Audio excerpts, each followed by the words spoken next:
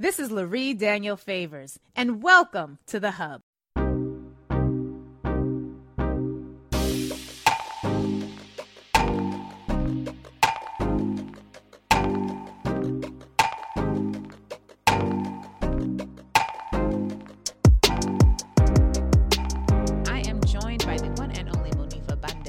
She is the Senior Vice President and Chief Strategy Officer at Moms Rising, where she co-leads a national on-the-ground and online grassroots organization of more than 1 million people working to achieve economic security and justice for moms, women, and family. And she, a part of the Moms Rising crew, is back with us today. We're going to be talking about a topic I care a lot about. Monifa, book bans, they're still all the rage, and this is the worst fashion trend out there right now. Welcome back to the show. And what do we need to know about this latest thing? What do we need to know? It's unprecedented. People need to recognize that this is something that is at a scale that we've never seen before. Just this year alone, since the beginning of this year, and the year is not over yet, 1,900 titles have been challenged. Jesus. And we're not just talking about books being banned in schools, which is really horrible. You know, libraries are being challenged for carrying these books, right? And so we see this kind of like assault on all things educational, logical, analytical, historic, to really block the critical thinking of like the public in general. So people need to really pay attention to this. I was just saying the other day that I likened it not just to people talked about banning books is like burning books, right? Because you're cutting off access.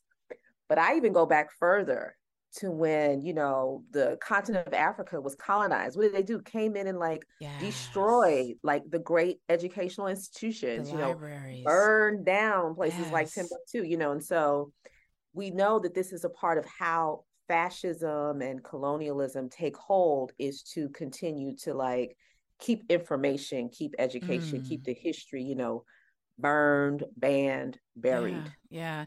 I remember my uncle used to tell me, shout out to you, Uncle David, that it wasn't just that the colonizers or the invaders would come into Africa and destroy the knowledge. They would steal the books and take them back to Europe where they could learn them, but would ban everybody else from getting access to them. And so we're seeing that, old things die hard. And some of us are our ancestors' wildest dreams, but some of y'all ancestors was trash. So Monifa, we're thinking about these book bans.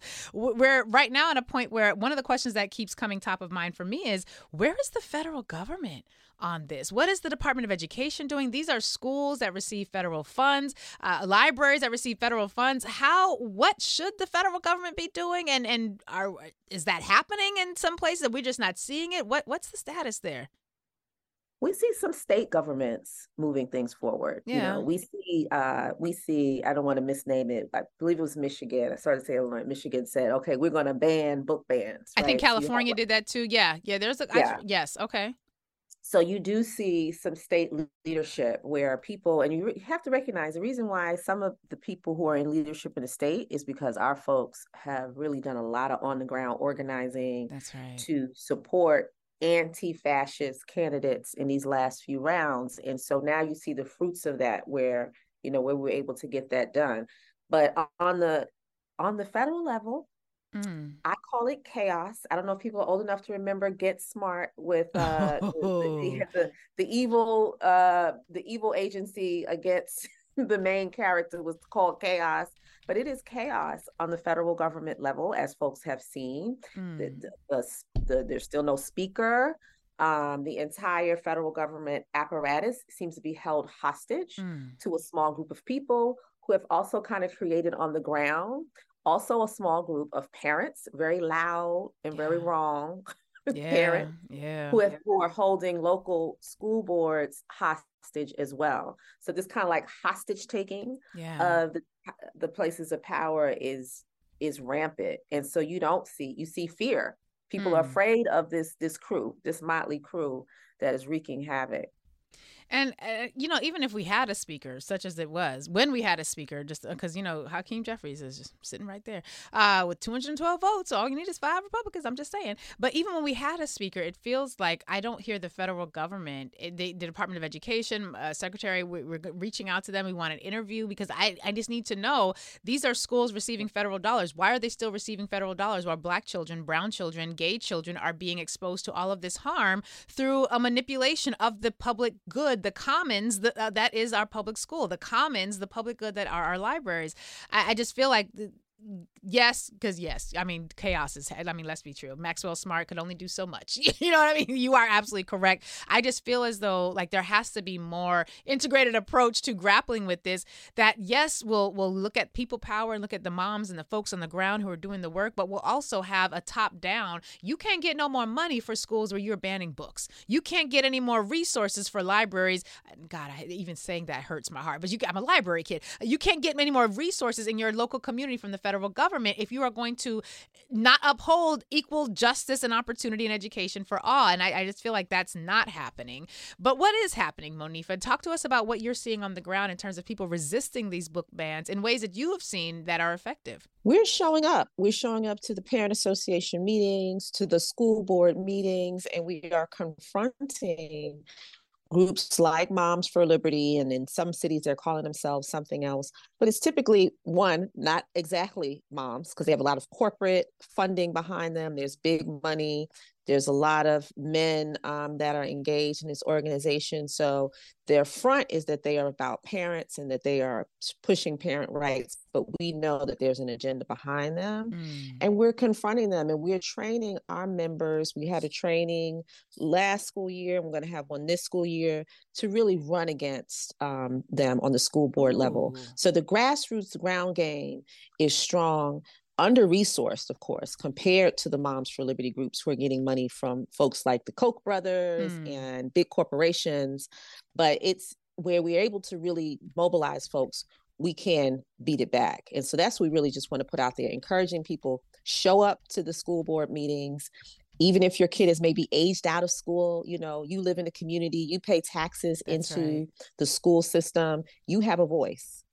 I remember going to my first school leadership team. We have those in addition to like PTAs in New York City, and seeing people at that meeting and at the PTA meeting who didn't have no kids in the school. They were seriously octogenarian type folk, but they were like, I've lived here for decades, and if the school goes bad, I go bad. Like, because these little ragamuffins are going to be the ones running up and down the sidewalk. So these elders who no longer had grandchildren now, were still showing up at these meetings because you have a right to be there. This is a community institution.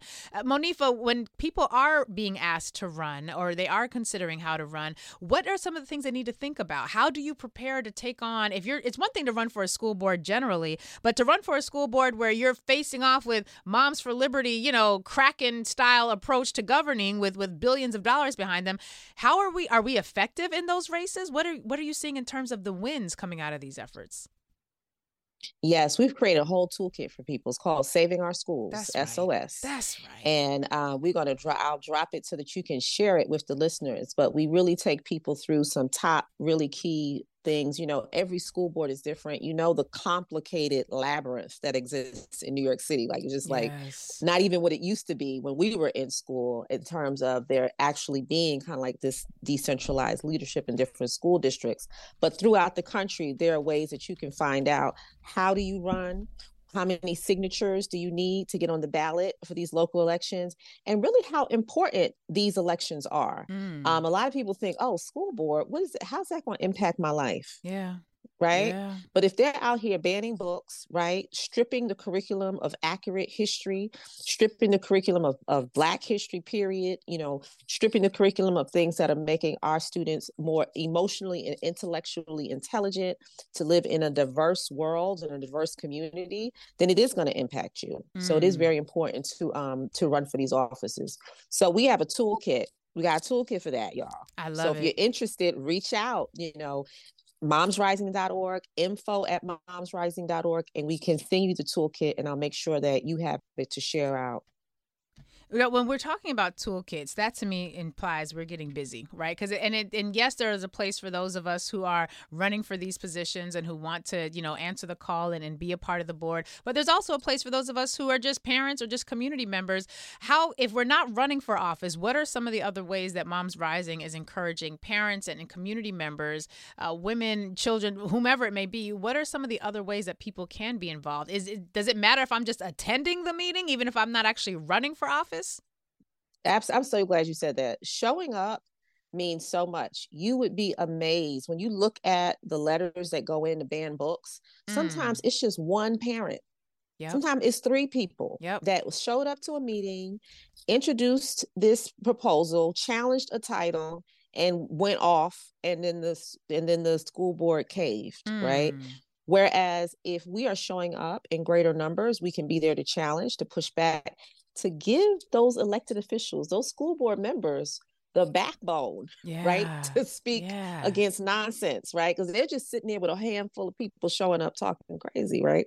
But if we are there and we're saying, no, this is not what I support, it really does help them do the right thing. Yeah. And Monifa, we've been talking a lot about the need for community. Last week, I kind of went I got a little hot. I was a little heated and upset because it feels like we're approaching these issues that are community issues with this individual approach. And we had Lindsay Fauntleroy on for our Soul Medicine segment, and she was reminding us that we are born out of a collective people. And so rugged individualism and thinking as an individual doesn't really help solve the problems, particularly when those problems are community-wide problems. I'm feeling a little bit of frustration, and that's one of the reasons why I love the toolkits, because it gives me a place that I can pour my energy and my effort in. And it really is as simple as recognizing that literally in some districts, y'all, it's one parent, a really loud, annoying parent, but one parent who is doing all the talking. And Monifa, we have this thing in our society where the loudest voice on the microphone is sometimes just deferred to because we think the loud voices are the right voices. But that's not really what it is. And isn't there also space for people to say, wait a minute, just because you making a lot of noise, you talking loud, but you ain't saying nothing. Is that the sort of energy we need to carry into these spaces, that you got a whole lot of hot air coming out, but you ain't building nothing? Here's another perspective. What should our positioning be in these meetings? Do we come in finger snapping, because sometimes I'd be like, who the hell what is this happening? These are my children, and da da da da. And I'm very hot and I'm very angry and upset. But our loud voices don't get the same respect as Moms for Liberty loud voices. I've seen videos of them getting on the microphone, yelling and cussing and acting all kind of ways, and they get deferred to. When we do that, the police get called on us and we're taken out of the meeting. How do we strike that balance between the emotion and the anger and frustration and the what you ain't gonna do is mess up my child's education and destroy their ability to learn? My advice to us as parents and as, like you said, community members, whether you have kids in the school or not, is to show up as your authentic self. We really have to strike a balance between being policing ourselves, because it's like, if I'm too quiet, I'm not taken seriously. If I speak too loud, they're going to call the police. And we have to come in and be organized. So the thing I say to do is to find your tribe, right? You are not alone in the school or in the community concerned about what's happening at this school board. Find a number of people, come together, use these talking points, but use it in your own authentic voice. That's because I noticed that as Black women, we're always being told to modulate one way or the other, right? And so that sometimes can trip you up. Now you can't remember the talking points because you're like, I'm gonna do loud, right? Be your authentic self. But if you take that beat to prepare, have a prep meeting, sometimes that will help you be more effective in, you've practiced the talking points, you all are coming in together. You don't feel like you have to have like an emotional outburst. Is as if you would if you just kind of like showed up alone and were just looking at them. So that's the main thing. But I always like to tell, especially Black women, but all of us that are parents, show up as your authentic self. It's important for our kids to see that. There's nothing wrong with how you express yourself or how your mama or their grandparents express themselves compared to maybe how they see their teachers or peers express themselves. It's all very intelligent in its own way and effective and all that. So that's my No, my advice on that. Just really just come, show up, be present. And I appreciate that. And I'm looking through this toolkit now, and you all can still download the video. There was a teaching video with some phenomenal voices on there. And I'm looking just now on page 17. It's a small document, 23 pages, beautiful pictures, graphics, makes it really easy to read, larger font sizes. So it's not like 17, 12 point font, single space. But they have a whole section thinking about running for the school board. Follow the roadmap to get started. First step, know the basic W's. Who are the current members of the board? How long have they been running? Are they running for re-election? What's good and not so good about their platforms? When? Find out when the school board meetings are if you don't know already. And more importantly, when's the next school board election? What and why? After you get those two down, it takes you through the what and the why. Think about the most important questions you need to ask, which is why do you want to be a school board member? And it takes you through some questions that you can think through. The next stop is build your campaign and your people. It shows you how to build your campaign plan, activate your people, go to the school board meetings. Number 3, craft your message. Number 4, fundraise and have some fun. Number 5, cross the finish line. Y'all have made it so easy. And obviously there's a lot of content there that I'm not reading. I'm just giving you the highlights. But it really is this simple, Monifa. Either we choose to take on the responsibility of leading and directing our communities, or other people will, and we will be led and directed by them.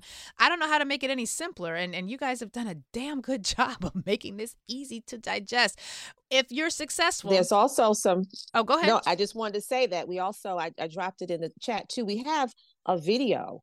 So you can get the toolkit, and then you can hear scholars like Kimberly Crenshaw and Ibram X. Kendi, who we had as a part of this teaching, really dig into the history of it, why this is happening right now, why this backlash. Yeah. And a lot of it is because we were winning.